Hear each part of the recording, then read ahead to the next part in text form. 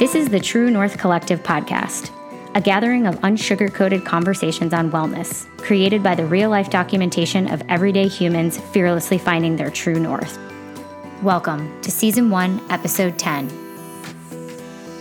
Hey guys, I'm Janelle Reesner, a certified fitness instructor and personal trainer, an entrepreneurial badass, and a recovering sugar addict. Hello, I'm Rachel Bellotti. I am a life and mindset coach, a free-spirited entrepreneur, a road trip junkie, and unicorns are my spirit animal.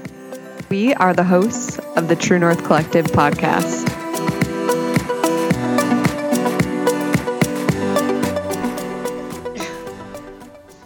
What's going on, Rachel?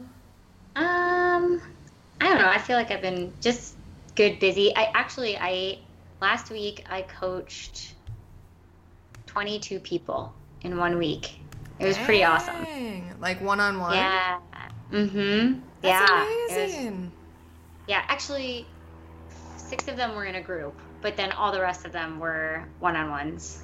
Yeah, it was really, really cool. So that was kind of, that was a fun little accomplishment. And then I'm probably going to be coaching, at least 10 to 12 each week for the next 3 months. So, wow.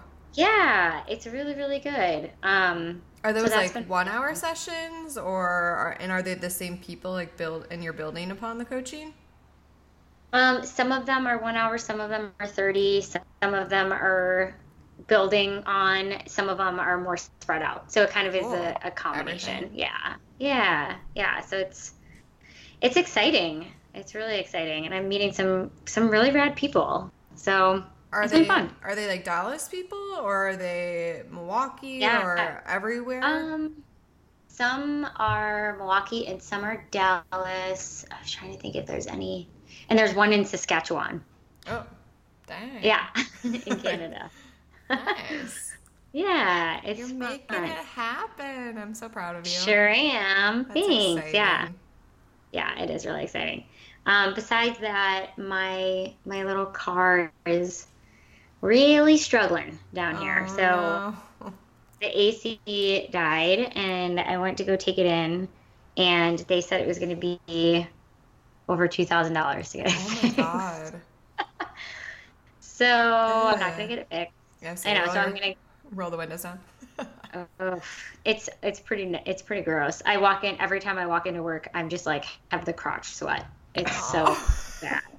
I'm like, yes, sorry guys. They're like, you still not fixed? I'm like, no, I don't have over $2,000 to spend. So when I was in Milwaukee a year and a half ago, I got the AC fixed, and apparently it was only a 1-year warranty. That sucks. So it broke, and it broke worse this time. So, so there's a teacher here who fixes cars, and he's referred me to a few places. So we'll see what happens after those additional conversations. But not very fun in the height of summer in Dallas to have your car AC break. Yeah, that sucks. Yeah. I think we need to have a whole conversation at some point around crotch sweat, by the way. It's funny because some people will come and talk to me and be like, I really am trying to find pants that don't show my swass. And then I'm like, ooh. I was like, I don't really know if there are such a thing. Maybe just pants that dry quicker than some of the other ones. But I'm pretty sure if you sweat, that's going to happen. And that's just the way that it is. I know. I always feel like when we were working at Spire, like that community understood. Like it was just a normal thing you could talk about. And now I've been working out at work in like a corporation gym, and it's so funny that you said that, because yesterday I was working out and I was like, it literally looked like I peed my pants, and there were a bunch of people in there, and I was like, this feels uncomfortable. Like, I'm okay with this and I know it's normal, but I'm like, I feel a little uncomfortable being at like my corporate work site and walking around in yoga pants and having it look like I just peed my pants. I don't know. I mean, I guess, I don't know, the more comfortable I get with myself, I'm kind of like, yep, it is what it is. Yeah. And then most of the time people are like, no, it happens to me too. Like, yeah. So, I think it was because I was also the only woman working out at the time. So I feel like I don't know if men, I mean, it probably happens to them in some way, shape, or form, but you can't tell through their baggy pants. And so I think I was like, oh man, there's no other women around to share like the crotch sweat problem. Oh my God. No one look at me. Yeah, exactly. No, but I actually, and then I started my half marathon training this week. So, yeah, it's been good. I typically, when I run down hills, so every Friday I run hills with the November Project here, and they run early in the morning. It's still really hot, but they run early in the morning. And so, but on the down of the hill, I'm really careful. My knees hurt. I see people like flying down the hill, and I'm like, oh man, to be young again. And this past Friday, I have been really focusing on using running to pay attention to like what hurts in my body, and then do exercises that build up the muscles that would strengthen the muscles that would hold my body properly so that the joints don't hurt as much. Nice. And the downhill, I was like, oh my God, I'm like a 14-year-old again. It was so cool. So that's awesome. It was definitely like, I was basically, you know how they always say like when you do tuck jumps and stuff, like land quietly. And so I was using that same mentality and really like holding my shoulders down and my core in, and with each like landing, I was really trying to be more of like a spring and land as lightly as possible. And I was like, oh my God, I'm using my body properly. This is amazing. So nice. Yeah, it was kind of fun. Yeah. So we'll see. Only week 1. I've got 22 weeks to go, or 21 weeks or something. So daunting. Yeah. I have not, my cardio game has not been strong, but I think I'm okay with it. I think I'm going to go back to my roots and just keep lifting. Yeah. Feels I always feel like when I take a big break from stuff, I usually come back stronger because I've done some sort of cross training, and I don't know, it just brings me into whatever I was doing in a stronger place, like with stronger other muscles. So yeah, for sure. I agree. Yeah. And it just works better. Yeah, you got new wood floors. Yeah, we got our floors finally installed, so that's new. That was exciting. We ripped out most of the carpet in our new place, which was much needed.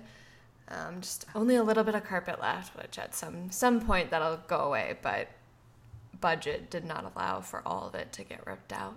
Yeah. So that was exciting. So yeah, this weekend we're going to, I shouldn't say probably, we need to. We'll actually set up a bedroom. I'm hoping tonight, for the first time since I moved here, to have a bed set up in our house. That's so cool. But I think I'm going to miss my air mattress. You could set it up in one of your other bedrooms. Right. I mean, there's going to be a bedroom that's completely empty, so I guess the air mattress can still go in there. Yeah, exactly. When they were doing the floors, we've been sleeping in the living room, and I'm like, this feels like a sleepover every night. Like when you and your friends as kids would like sleep around the TV with your air mattresses and your pillows and on the couch. I'm like, we've pretty much just been having like a multi-week sleepover. Yeah. Did I ever tell you when I was getting ready to move to Canada and they had to pick up my stuff? They were like, we have to schedule a date to pick up all your stuff in July, regardless of if the permit has gone through or not, because if we don't, then you'll run out of spots to like have your stuff picked up.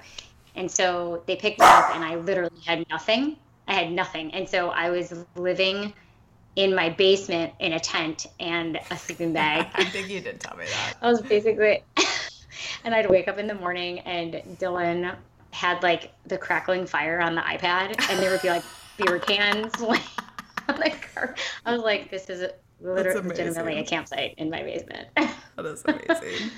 It didn't last very long. I was like, oh, okay, I need to be in an actual living situation. Yeah.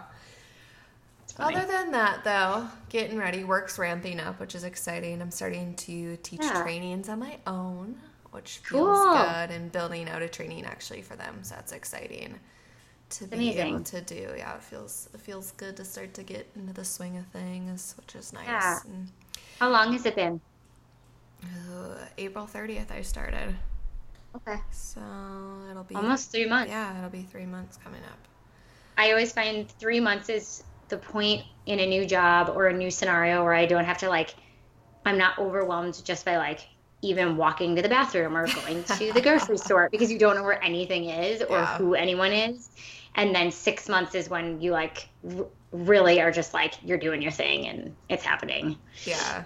Well, anything else, or should we introduce our guest today? All right, let's introduce Jessie. All right. Well, I'm excited because we are welcoming Jessie Gitter today to the podcast. And Jessie has been a friend of ours, a previous coworker, and a Ragnarian teammate, and also just an all-around badass.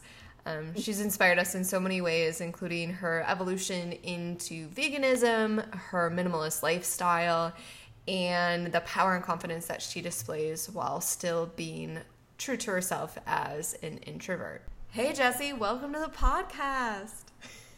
Thanks so much for having me. How's it going? Good. Good. It's so good to hear your voice, Jessie. Yeah, you too. I miss you, ladies. I know. I miss you too. So used to seeing you every Monday and Wednesday night. I know, right? All sweaty. Yeah, exactly. Sweaty crotch. Sweaty crotch. Yes. For real though, rowing and biking especially, those two things will give you a very sweaty crotch. Totally. Dude, I just started doing oh my god, not lunges. Squats. Oh my god, dude, squats every time. I'm just like, there it is. Yeah, I feel ya. Well, Jessie, we know a lot about you, but why don't you tell everyone listening a little bit about yourself, how you got here, what you're currently up to? Yeah, so I was born and raised in Wisconsin, spent a couple years on the West Coast in LA and Portland, spent a year in South Carolina, but I've been back in Milwaukee for about 5.5 years. This is definitely home. I work for the state of Wisconsin, help people with disabilities find work. That's my full-time day job. And then a couple days a week, I also am a fitness instructor, group fitness instructor at Spire Fitness. Mm-hmm. I would say Jessie was one of those clients that you were always there. And you had such good form, and we were like, man, I was like, she should be an instructor. I can totally see her doing this. Yeah, and I totally appreciate that. And becoming an instructor has been one of the most difficult and rewarding things I've done as an adult. I've grown so much from it. And it's true. I was like, I first approached you to work, at the front desk and checking people in, and you're like, well, I'm like, oh my God, that sounds scary. But I'm gonna give it a shot and hopefully, do a little growing. And I definitely did. Yeah. Yeah. And your classes are great. I always love to go to them. I miss it too. Sometimes I look at the schedule and I'll be like, man, when I haven't really figured out my fitness scene here, and I was like, I wish I could just pop into Jessie's rowing class. It's always cool too to see. I mean, Jessie, as you said yourself, you're more of an introvert, but to see your style, like when you're in front of a class, you are so present and so powerful and bold. And it seems like such a juxtaposition to hear that you are more of an introvert because you just like shine up there. And so I think it's really cool to remember that it's like not just extroverts who have energy and like amazingness to bring to the world, like we all do. So. Yeah, totally. It's sometimes after class I'll be like, was that me? I was just so energetic. Like who was that person? Then I come home to my quiet apartment, and yeah, it's definitely a different world once I step into that room, that studio. Yeah. Was there ever another area of your life where that was like that? Or was it mostly just in the instructing where that started to happen? No, I don't think that ever came out anywhere else. No. Huh. That's a newly discovered side of myself, actually. That's so cool. That's awesome. Yeah, definitely. And do you see it expanding in other places of your life now, or do you still feel like it's pretty compartmentalized? I think it like in different ways. I think that like how I interact with people, I'm more outgoing, Hmm. but not nearly on the same level. But you know, Yeah, yeah. like doing Ragnar's, like I'm all about getting it in there and cheering on teammates.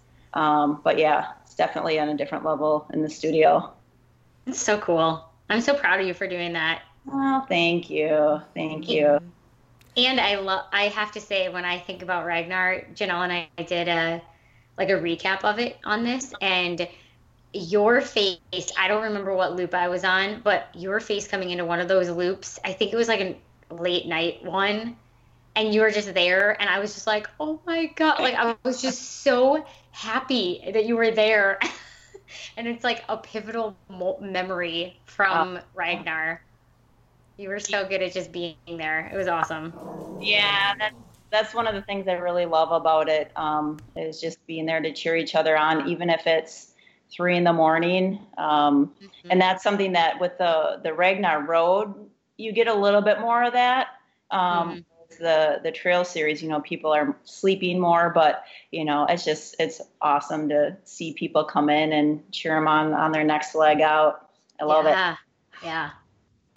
You do have that presence, though, Jesse. I have to say, like, between Ragnar and then even with you teaching classes, there's just something very comforting about your presence that you bring to the table, like, especially when you're going through something tough. And I think I don't know, maybe it's because you have this sense of calmness, sort of, even in spaces of intensity, that when you're, like, really pushing yourself, you're like, it's okay. Like, Jesse's up there and she's still cool as a cucumber. Like, I can do this. Dude, totally. That's awesome. That's very cool to hear. I like that. Well, one of the areas that we wanted to talk to you about today is your lifestyle in being a minimalist, because that was one of, I think, the first things I learned about you outside of, you as a group fitness participant, was that you had this minimalist lifestyle and this community that you were a part of, and I was completely fascinated by it, and I would love to be able to dive a little bit deeper into that today. Yes, let's do that. I love talking about minimalism. Yeah. So tell us about it. Like, okay, and let's just pretend someone out there maybe has no idea what it is. Maybe start with that and then tell us how you got into it. Sure. Well, I think it can mean different things to different people. For me, it's about living more intentionally, and paying attention to what's around me, who I surround myself with, how I spend my time, and really honing in on what's important, and what adds value to my life. But some people might think of minimalism as having 50 items in their house, and that's what it means to be a minimalist. I don't think that's what it means. To me, it's just more about intentional living. How is that different from mindful, like what you might call mindful living, Jesse, to you? Sure. I think they're pretty similar and go hand in hand.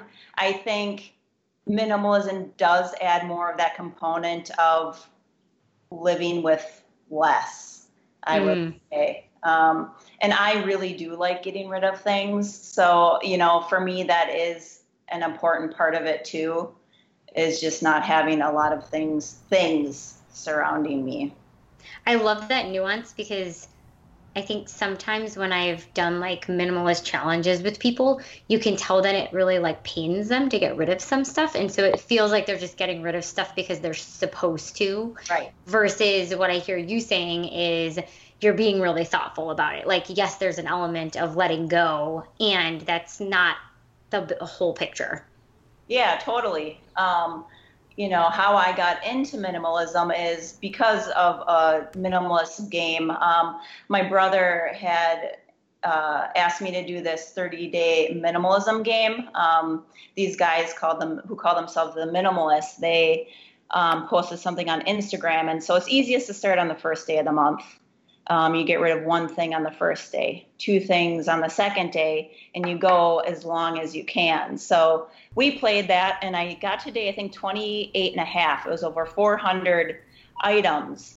But in the process of that, there'd be stuff where, I'd look at it and be like, I really like this. I'm not using it, but I don't feel ready to get rid of it yet. So it would stay, and that's okay. And I'm on my third round currently, and a lot of things that made it through the first three cuts are now on my pile to get rid of. So, like, oh my gosh, this one book is taking up too much room on the shelf. I think I need to get rid of it. I look at it, I think about it for a while, and then when it feels time, then I'll let go of it. That's so cool. That's exactly the game that I played with my friend. And it was right before I was moving to Canada. And so I had accumulated so much crap in my house. Like, I bought a house really young and then went through some relationships in it, and just like every nook and cranny I was like, oh, there's space for this. I'll just keep it in here. And so it was really easy for me to get rid of stuff. Like, it was dumb. But yeah, it really, that purge there kind of got me on a path of like, let's see if I could get to a place where I only have what I can carry in my car. And there was something really liberating about it, and the realization of how my things were actually taking up energetic space in my life too. And how letting them go was really, like, actually made me feel lighter. Wow. Did you feel like you were, like, losing a sense of security by all your possessions fitting in a vehicle? No. Oh, nice. I was just like, oh my gosh, I could go anywhere and I could do anything. And like most of the things that I fit in my car, it was really funny. The stuff that stuck was this TV that I've had forever. All my sporting equipment, some fishing poles, and like a tackle box, and like some old T-shirts that like I acquired from family members and stuff. And then like a bunch of journals and art stuff. Like, it was all my adventure things, not the things I thought that I was gonna need. And then of course I collect crystals in all the different places that I am, and what's interesting is that I actually have gotten to a place now where I wasn't sure why I was collecting them and why I was keeping them. And since I've gotten to Dallas, my intuition has been telling me that there's certain people who are supposed to have them. And so I've actually been in the process of like gifting them as inspired, and it feels so cool. I was like, that's why I was holding on to these longer than I probably would have thought that I would. But it's been cool to see them have this life cycle. Like, I was just a carrier of them until they could get into the right person's hands. Oh, awesome. Yeah. Now, Jessie, with minimalism too, and maybe Rachel, you can kind of speak to this too with your experiences, but I think it was you, right, who said you got rid of like all your yearbooks, like you don't own a single yearbook from your past. Is that correct? Yeah, there was during one of the rounds of the minimalist game, I got rid of all my yearbooks and pretty much all of my photos. Whoa. So how does that feel? Because I think a lot of people, when they think of getting rid of things or, minimalism, they're like, no, but these are things that carry so much memory, or they're somewhat of a keepsake to me. I can't do that. Like, how did you get over that hurdle? Was that just a natural mindset for you, or did it take some effort? I think I really sat with it and was thought, what value do these to me? I narrowed it down to pieces of paper. Like, what value do they bring? And high school, I had good high school years, nothing amazing. I wasn't in sports. I didn't participate in activities or clubs. So it was just, it's like they didn't do anything for me. So I was like, why do I have them? I moved them to South Carolina. I moved them to Los Angeles. They went all over the country with me. Never once have I opened a yearbook and looked at it. Sure. And So it just felt right to let go of them. And the pictures, I wasn't looking at the pictures either. I kept a stack of ones from when I was really young. But it was the same thing. And I think there's been one time since I tossed them where I thought, oh, I wish I still had that one picture. But otherwise, I haven't missed any of that at all. I like the extra space I have in my closet. So it just really, like when I really thought about it, like what value are these bringing? And also, I still have the memories. Mm-hmm. I don't need a yearbook to remind me of what it was like in high school. Those memories will stick with me. Yeah. Do you feel like that helps you live in the present a little bit more? Yeah, I think it does. And I was thinking about that today, actually. I have some family members who hold on to things from a long time ago. And I think there's, some really old fun memories tied to those things, but I think they can also bring up sadness too. And, like I wish things were still that way. And I feel like it keeps people in the past, definitely, instead of in the present, and also looking, at what's next. Yeah. So yeah, definitely. I sort of feel that like now even moving sometimes, and there are certain things that were really important to me, and yeah, some bring back good memories, but a lot of times too, like when I see those things, it's almost like a little trigger to like, oh, but I really love this about Milwaukee, or I really love this about, XYZ. And even from like the standpoint of social media, which obviously isn't necessarily a tangible thing, but I'm like starting to unfollow a lot of accounts that I was following that like relate back to Milwaukee, because every time I see them, I'm like, oh, but I'm missing that. It's like that sense of missing out where, you wouldn't even think about it, but because you're seeing whether that be like a tangible item or something on social media, you're like, oh man, like I'm missing that, and trying to sort of like let go of that even, and like unclutter even my like social accounts to make sure that what I'm exposing myself to is something that brings a positive aspect to my life today rather than what it was before. I'm off all social media now, and that's been a very interesting transition. Yeah. You've kind of done that before, right?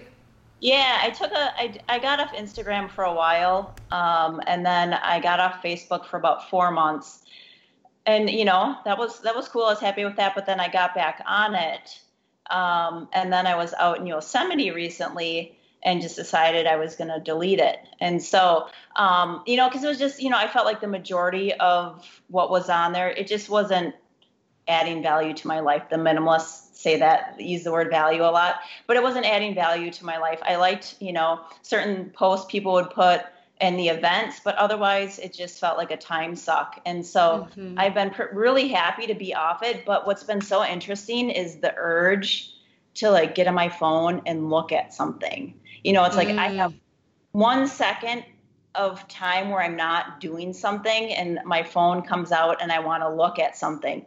And so I have the awareness, but I haven't been able to like work through that, because I find myself looking at my emails 50 times a day, even though I don't have new emails coming in, but it's that urge to look at something and scroll through something. And so that's definitely something I've noticed. And so I'm working on detaching from that right now. Isn't that funny? I actually had that in my transition time between the start of this job and my last job too, like going into my email and like checking emails, and I'm like, I don't even work here anymore. Like, why am I doing this? And it's like this urge or this like habit. You're so used to doing it. And I'm like, literally none of this is relevant to me, but I still have the urge to like look through a cluttered inbox that doesn't have any connection to my present life. And it's so funny that we that we're creatures of habit, I guess, or that we feel the need to fill our time with something rather than just sitting there. My relationship with screens is, definitely changed. I got rid of my TV. It's probably like 1.5 years ago. I haven't missed that one bit. So yeah, it's definitely something I've been working on. That's awesome. Yeah. Do you watch any TV? Like, do you ever watch TV on your computer or movies, or have you completely eliminated all forms of television on any screen. Yeah, no, I do still, I have Netflix. So maybe it's not so fair to say I got rid of my TV, but I think just not even having the actual TV in my room, in my living room, makes a difference. You know, that, you know, my energy never gets directed toward that screen. But yeah, I do watch, you know, Netflix or movies on my computer, my little 13-inch laptop. But it's all I need. It's perfect. Yeah. Jessie, when you first started all of this, did you, I mean, I hear it going from like things, minimalism with your things, to permeating now even behaviors and maybe even like thoughts and emotions too. Did you see it going that direction when you first started, or were you just like, oh, let's see what happens? Yeah, I think it was just like this, you know, like it started off like, oh, it'll be fun to get rid of some stuff in my place and see how far I can take it. And then it definitely evolved into, you know, my thought process, and also taking a look at my relationships, kind of like crept into all areas of life. And something that I'm looking at right now is related to time and how I spend my time. There was an interesting podcast I listened to, Rich Roll's podcast. He had Jesse Itzler on. He's had a couple times, but it was the most recent one. And he talks about his relationship with time, Jesse does. And, you know, that kind of got me thinking about how I spend my time and what makes me happy, and maybe some areas I need to cut back. And so definitely making some changes there. And one thing I did is I downloaded an app called Moment. And this is related to screen time again, but it tracks how many times you look at your phone and how long you spend on it. And the other day I had an hour and a half on my phone. I don't know what I was doing. I must have checked times that day. But, you know, I was like, oh, that's a lot. That's an hour and a half out of 24 hours. You know, I wish I would have spent doing something else. So, you know, a lot of it is just awareness. And then it might take me a while to move into the action part of it. But I at least have the awareness now. Yeah, totally. What you're bringing up reminds me of when minimalism first started, when I first started hearing about it. I don't know, maybe like, I guess it would have been 6 or 7 years ago at this point, when I first played the game. I ended up meeting with a woman, or going to an art show called Body Thoughts, and meeting the woman who put it on. And she was talking to me a lot about essentialism, and it sounds a lot about, or it sounds similar to what you're saying in terms of intentionality. And I just love that across the board, it's almost like you're giving yourself permission to just ask yourself, to like pause and ask yourself, like, what do I want to do with this? And so I think it's a really cool take on minimalism. I think for me, it seems like it takes it a little bit further than what I've tended to expect minimalism to be. And I love too that you give yourself permission to like go through the layers of the process. It's not like, you know, it's about forcing yourself to get rid of something before you're ready. It's, you know, you might get rid of it, 3 years from now, and just like trusting in the purpose that it's serving along that journey feels really, really a lot more depth to it than just getting rid of stuff. Yeah, it totally is. It's definitely a process, and I can really see it when, certain items make it through the different rounds, and then I'm finally ready to let it go. And I think growing up, my mom had a lot of stuff. I know she wasn't a hoarder, but I think she was getting borderline, not like newspaper stacked to the ceiling, but just like knickknacks. And she really liked plants, so we had a lot of plants, and those things brought me comfort. I realized that, it made me feel safe to have all those things around me. And so when it came time for me to move out and get my own place, I noticed I had or I didn't actually notice it, but I had a lot of things around me as well, just like little knickknacks and figurines and sculptures. And as I've been going through this process, it's shown me that those things often meant comfort to me, and distracted me from really digging in deep and determining what was really going on. Yeah. Removing some of that value of those things. Yeah.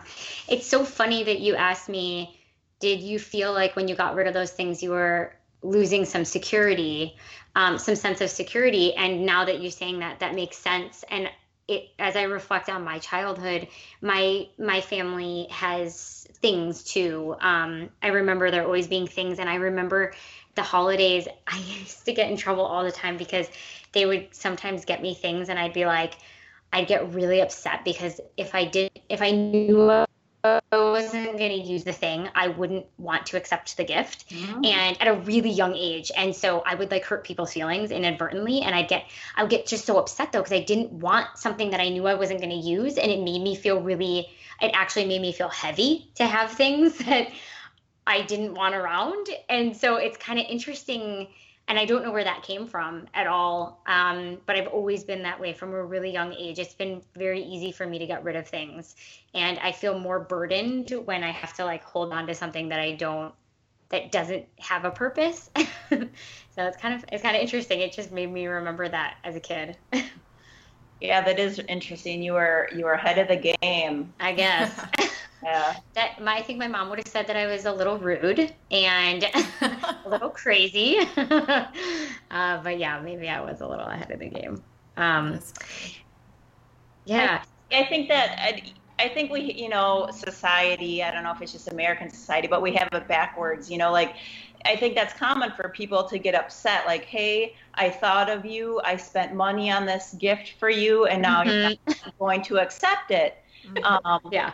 And that's really kind of backwards and messed up, but that's just how it is. And my mom has learned not to buy me stuff anymore. And really, when this all first started to come along, I told him that was the best gift you could have given me for Christmas. She handmade a basket that I used for my socks. She had made some vanilla seasoning, and she gave me some dried beans to cook. It was just all things that I could actually use and want. And I know when she was making these soaps, she had me and my siblings in mind. So that was the best Christmas present she could give. So cool. Yeah. I mean, my parents have definitely started veering into the more experiential gift giving for that same reason. And I think it stemmed a little bit from the fact that I don't live near them. So having me have to get on a plane with whatever they were going to give me was always well, we can't give her this blender, Right. But it's been kind of cool to have the gifts start to transition into experiences, because then to your point, it's okay, now you have this lifelong memory, or, you see something new, or you have a new emotion with somebody, which maybe can't manifest in the physical for the rest of your life, but you'll have that feeling. I had a supervisor in college and a mentor who had a really cool approach to gift giving, especially for her children around Christmas. She had 2 younger daughters, and they had a deal where they only got them 3 things every year for Christmas. One was a big ticket item, one just kind of smaller toy that they wanted because they were younger too at the time, and then they gave them 1 experience, and that was it every single year. And I always had such an appreciation for that, because I thought about all the money my parents probably spent on my sister and I, and all the toys we had, and how, maybe we had fun with them, but for the most part, half of those things and half of those toys were just taking up space and sort of wasted. And even when you think about kids, they have so much fun just with their imagination. And, the little things, playing with sticks outside, or at least, we did. Or even I was connecting with one of my childhood friends, and we used to print out pictures of these fake little dolls. It was 1 piece of paper, and we'd like choose what outfit we were going to wear. And it created this whole story and like a day worth of activities from just a printed sheet of paper that we could have recycled later. And you're like, you know, we didn't need all those things. So I always applauded her. I was like, I almost wish actually that my parents would have done that. Just kept it really simple and kind of, you know, they obviously did it out of a place of love, and we had some great memories, I guess, of all the things underneath the tree, right? But I'm like, you know what? If I ever choose to have children, or even in my current relationships, like keeping it simple like that just feels so much better. And you guys both bring up a really cool point, which is like when we are gift giving or gift receiving or even shopping for ourselves, like that process of like hitting pause and asking like, what is it about this gift? Why am I giving this gift? Do I need to give this? What am I actually trying to say? What is it really that what is the movement or the energy behind this? Like, I've stopped giving cards, which was a big thing for my mom because she loves cards, and her way is cards. And so I love that I get cards from my mom, because for her, that's like, it's a very special love language for her. But for me, cards always just became like, whatever I wrote in the card wasn't actually what I wanted to say, and I would rather have a conversation. And and then even shopping for myself, sometimes it's like, okay, why am I picking up this shirt right now? Is it because I want to feel loved? Oh, do I need to love myself a little bit more? Do I actually need this shirt? Like, there is a whole psyche behind it that is really fascinating to allow yourself to see and unpack a little bit. Oh yeah, definitely. I think so much of what we do is either because it's routine or impulsive, and we're reacting based on an emotion, and instead of just getting quiet and discovering what's really going on. Mm-hmm. Yeah. Jessie, what is your shopping like now? My shopping? Yeah. I was just out in California and Los Angeles and San Francisco, and usually, I go to LA and be like, all right, let's do this, drop some money. But I just had no real desire. I wanted to check out some sneaker shops. I guess I still have a thing for shoes, but really there's not a lot of shopping. I just thought the other day I need to get some new work clothes, so I'm going to head over to Goodwill. And we have one in Milwaukee that's a little bit nicer, and so I'm going to go there. But really, it's not, I don't shop much at all. I actually kind of dislike it now, which is really surprising. Yeah. Interesting. Awesome. One of the things that I've been doing specifically around clothes that you bring up, which has kind of been freeing, is I've been renting clothes. Like, so there are... What? Yeah, so there are companies now that you essentially pay like a monthly subscription fee, and then they purchase clothes, and you can go online and they'll send you, like, mine comes with, it's like 3 clothing items and 2 accessories, and you wear them. When you're done wearing them, you send them back, and you can do that as many times as you'd like throughout the month. And that's been pretty cool, because then everything's, you get to have that variety in your wardrobe, but you're not, just collecting clothes in your closet. And especially for items like, you have all your staples, right? You need certain things, but like for, dresses or scarves or even jewelry, like things that really you're like, okay, I wear this a couple of times and then everyone knows it, right? And not that that really matters, but then, maybe you don't wear it as much. It's just nice to not have to keep it, Yeah. So you still get that variety that you want, but then they're just going to send it back. Like, they dry clean it, someone else wears it. If you really like it, you can actually buy it. And again, you can do it as many times as you want. So typically, like, I get a box almost every single week, and then it clothes me for at least 3 days. And then I can wear something from my closet the other 2 days for work. But that's been kind of nice too. So it's helping me, like, I am spending money, but in a way that, one, I think is a little bit more sustainable, and 2, I'm not like collecting that shirt that was in fashion for, a year, and now it's not, and it's still sitting in my closet. Yeah. Jessie, what's your take on it when you think about that? Yeah, I think, I think it's a good idea. I don't know. I think I'd have to think about that once more because I wonder what they do with all the clothes once they're no longer in style, or how long clothes make the run.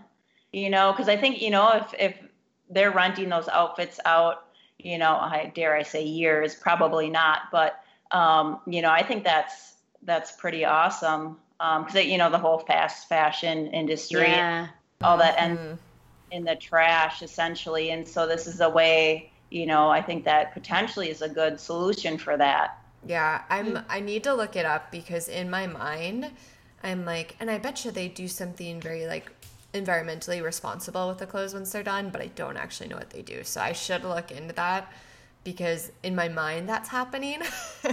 I'm sure they donate them or something, but Right. I hope that's actually what's happening, or they're at least finding a way to recycle them. And I feel like I read that they did that, but now I'll have to I'll look it up to make sure that it's something that's at least environmentally positive rather than just making that assumption.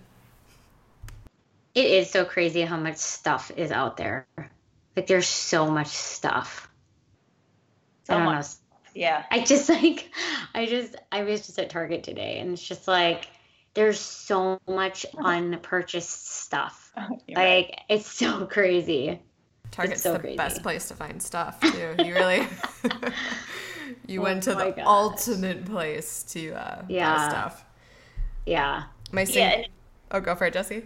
Yeah, and like all that stuff has to go somewhere. Whether someone buys it and then they use it and then it ends up in the trash, or it's like that's something I've been thinking about lately too. Is whatever I bring in my home is gonna end up in the garbage or recycling. I realize I'm like, oh, I recycle a lot of stuff. And I'm like, that's really good to recycle, but what's even better is to reuse or to even bring it in the house to find alternative ways to get whatever I need without having to, bring the strawberries in the plastic container. Right. And so I love thinking about that a lot. I love that as like a extra filter. I'm totally going to steal that for myself of like, once this, it's like that gate, once it makes it in the house, then like, where is it going to go from there? And so do you even want it to make it into the house in the first place? Right. Yep. Is really interesting. I like that. It's hard though, like everything we buy really comes in plastic, it's hard to get around that. I've heard of like, the zero waste movement, and, there's this lady who makes all her own shampoo like they have a little container of plastic that they throw away once a year. It's like, but how realistic is it? So it's, it's so challenging because I want to be as environmentally friendly as possible, but how realistic is it? And how much time do I want to commit to this? So it's just something I'm exploring and thinking about right now. Yeah. So Jesse, how do you stay connected to the minimalist community? Well, the minimalists,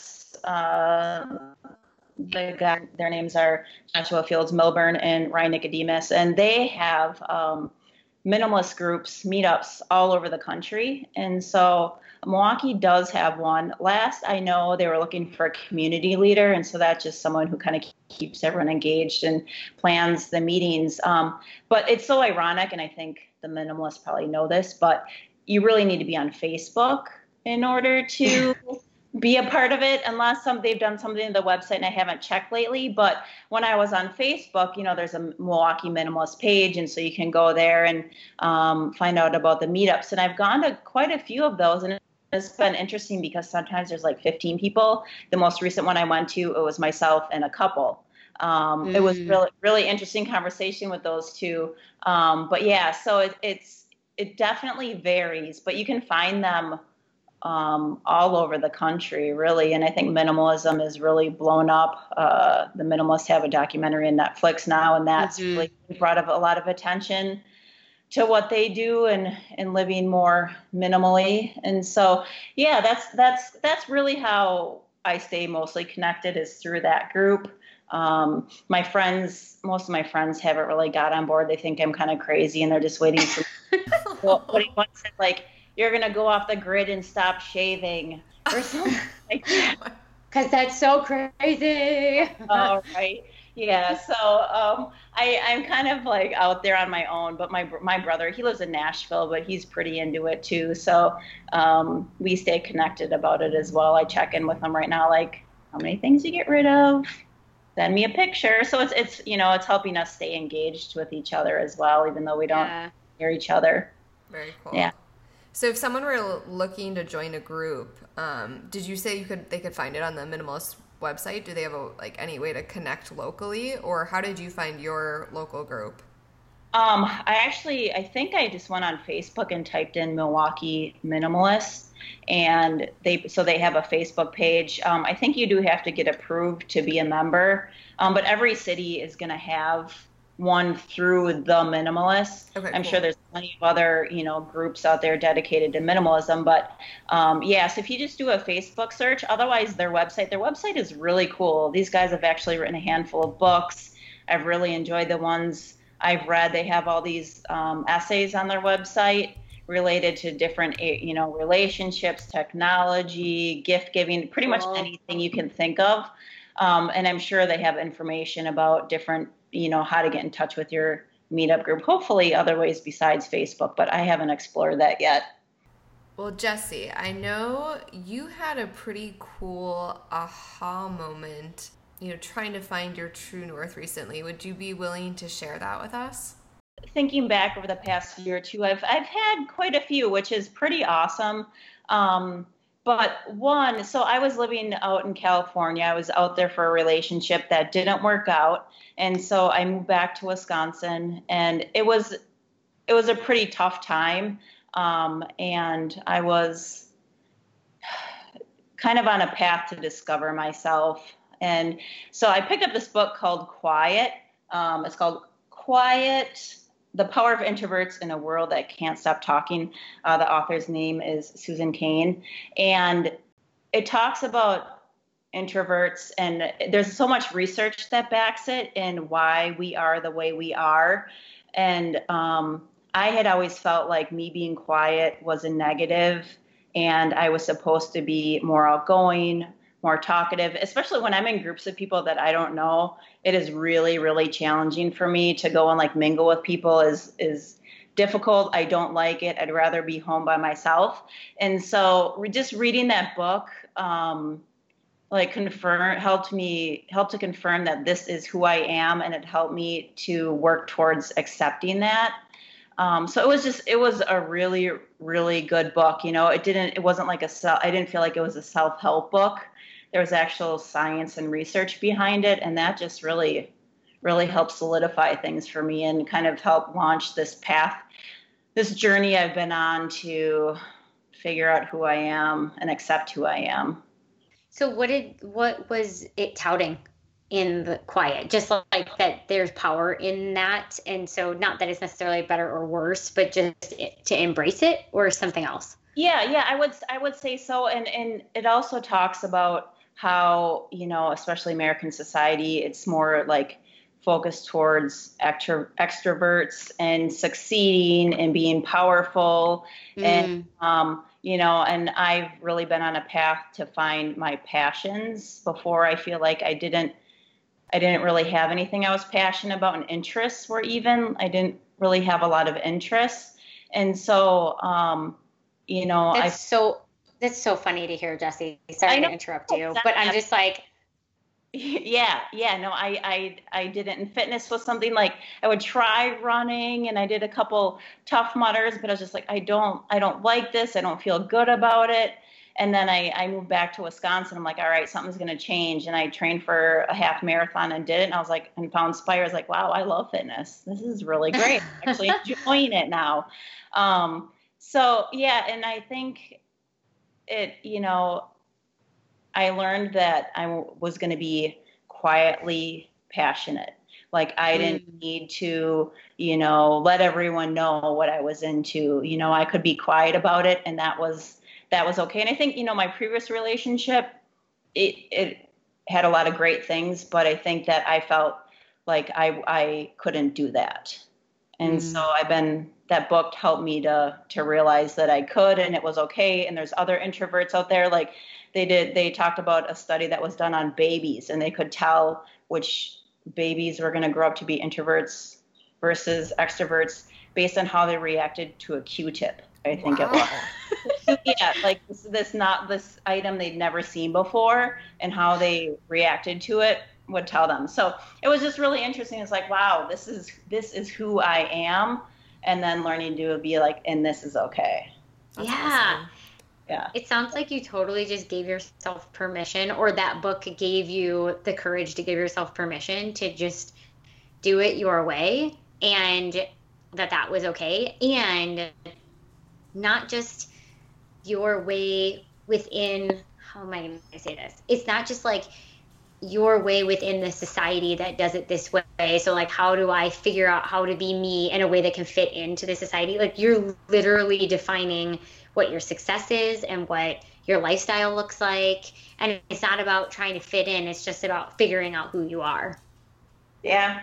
Well said, Rachel. Well said. Thanks. Yeah. It's really cool. I can say it because for many, many years, I have felt like such a weirdo, and I use that word as a term of endearment. But I didn't feel like I fit in, but I was trying to figure out how to be me in a way that could fit into the existing structures, and it was very difficult. And I felt like I was always just like banging my head against a wall. And then when I realized that it's all made up and I can do whatever the fuck I want, and just started doing it and not worrying about how I was going to fit in or how, society's expectations were going to receive me. It allowed me to just like let go and do it my way, and to not need, the validation or the whatever I was seeking. So I think that's why I can see it in you, is because I struggled through it for a while for myself. Yeah, it's definitely a relief. Mm. A lot of weight has been lifted off my shoulders, and just really trying to let go of what people think. If I want to hole up in my apartment all weekend and not talk to anyone, I'm cool with that, and just trying to not care what anyone else thinks about it. Hey, that sounds like a real good weekend to me, Jessie. I feel you. Janelle, that's what you want to do. Yeah. Janelle always talks about that. When we'd be in Milwaukee, she'd be like, seriously, I just don't want to see anyone. I just want to sit on my couch. I feel like that's cool, I guess. It is cool. Yeah, never.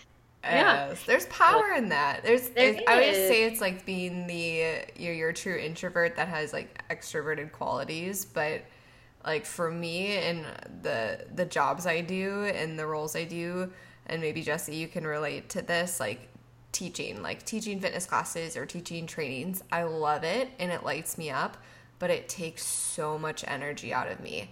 And so as much as I love that, and I love being able to like pull that person out of me, and there's enjoyment in that, it's not sustainable for me in the long term. So like once I'm done with that, it's like, nope, I need to be by myself, not doing anything.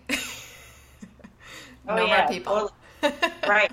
Need time to reset, like low stimulus. Yeah. Yep. Yeah.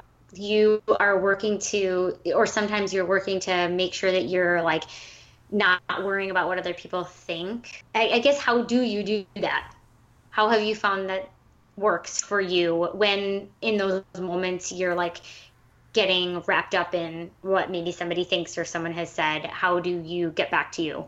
This part of my life is going to be a lifelong journey, and working through that. So I grew up in a family that had some substance abuse issues. And so I've learned that people pleasing is a strong characteristic I have. Once I moved back to Milwaukee and on my journey to figure myself out, I started going to a 12-step program that's centered around that. And so I really learned a lot through going to those meetings, and it was really insightful. And listening to a lot of the older people talk, they just shared so much wisdom. And so I think like so much of things, like I talked about the minimalism, it starts with awareness. And we're just, like I said, so used to our routines.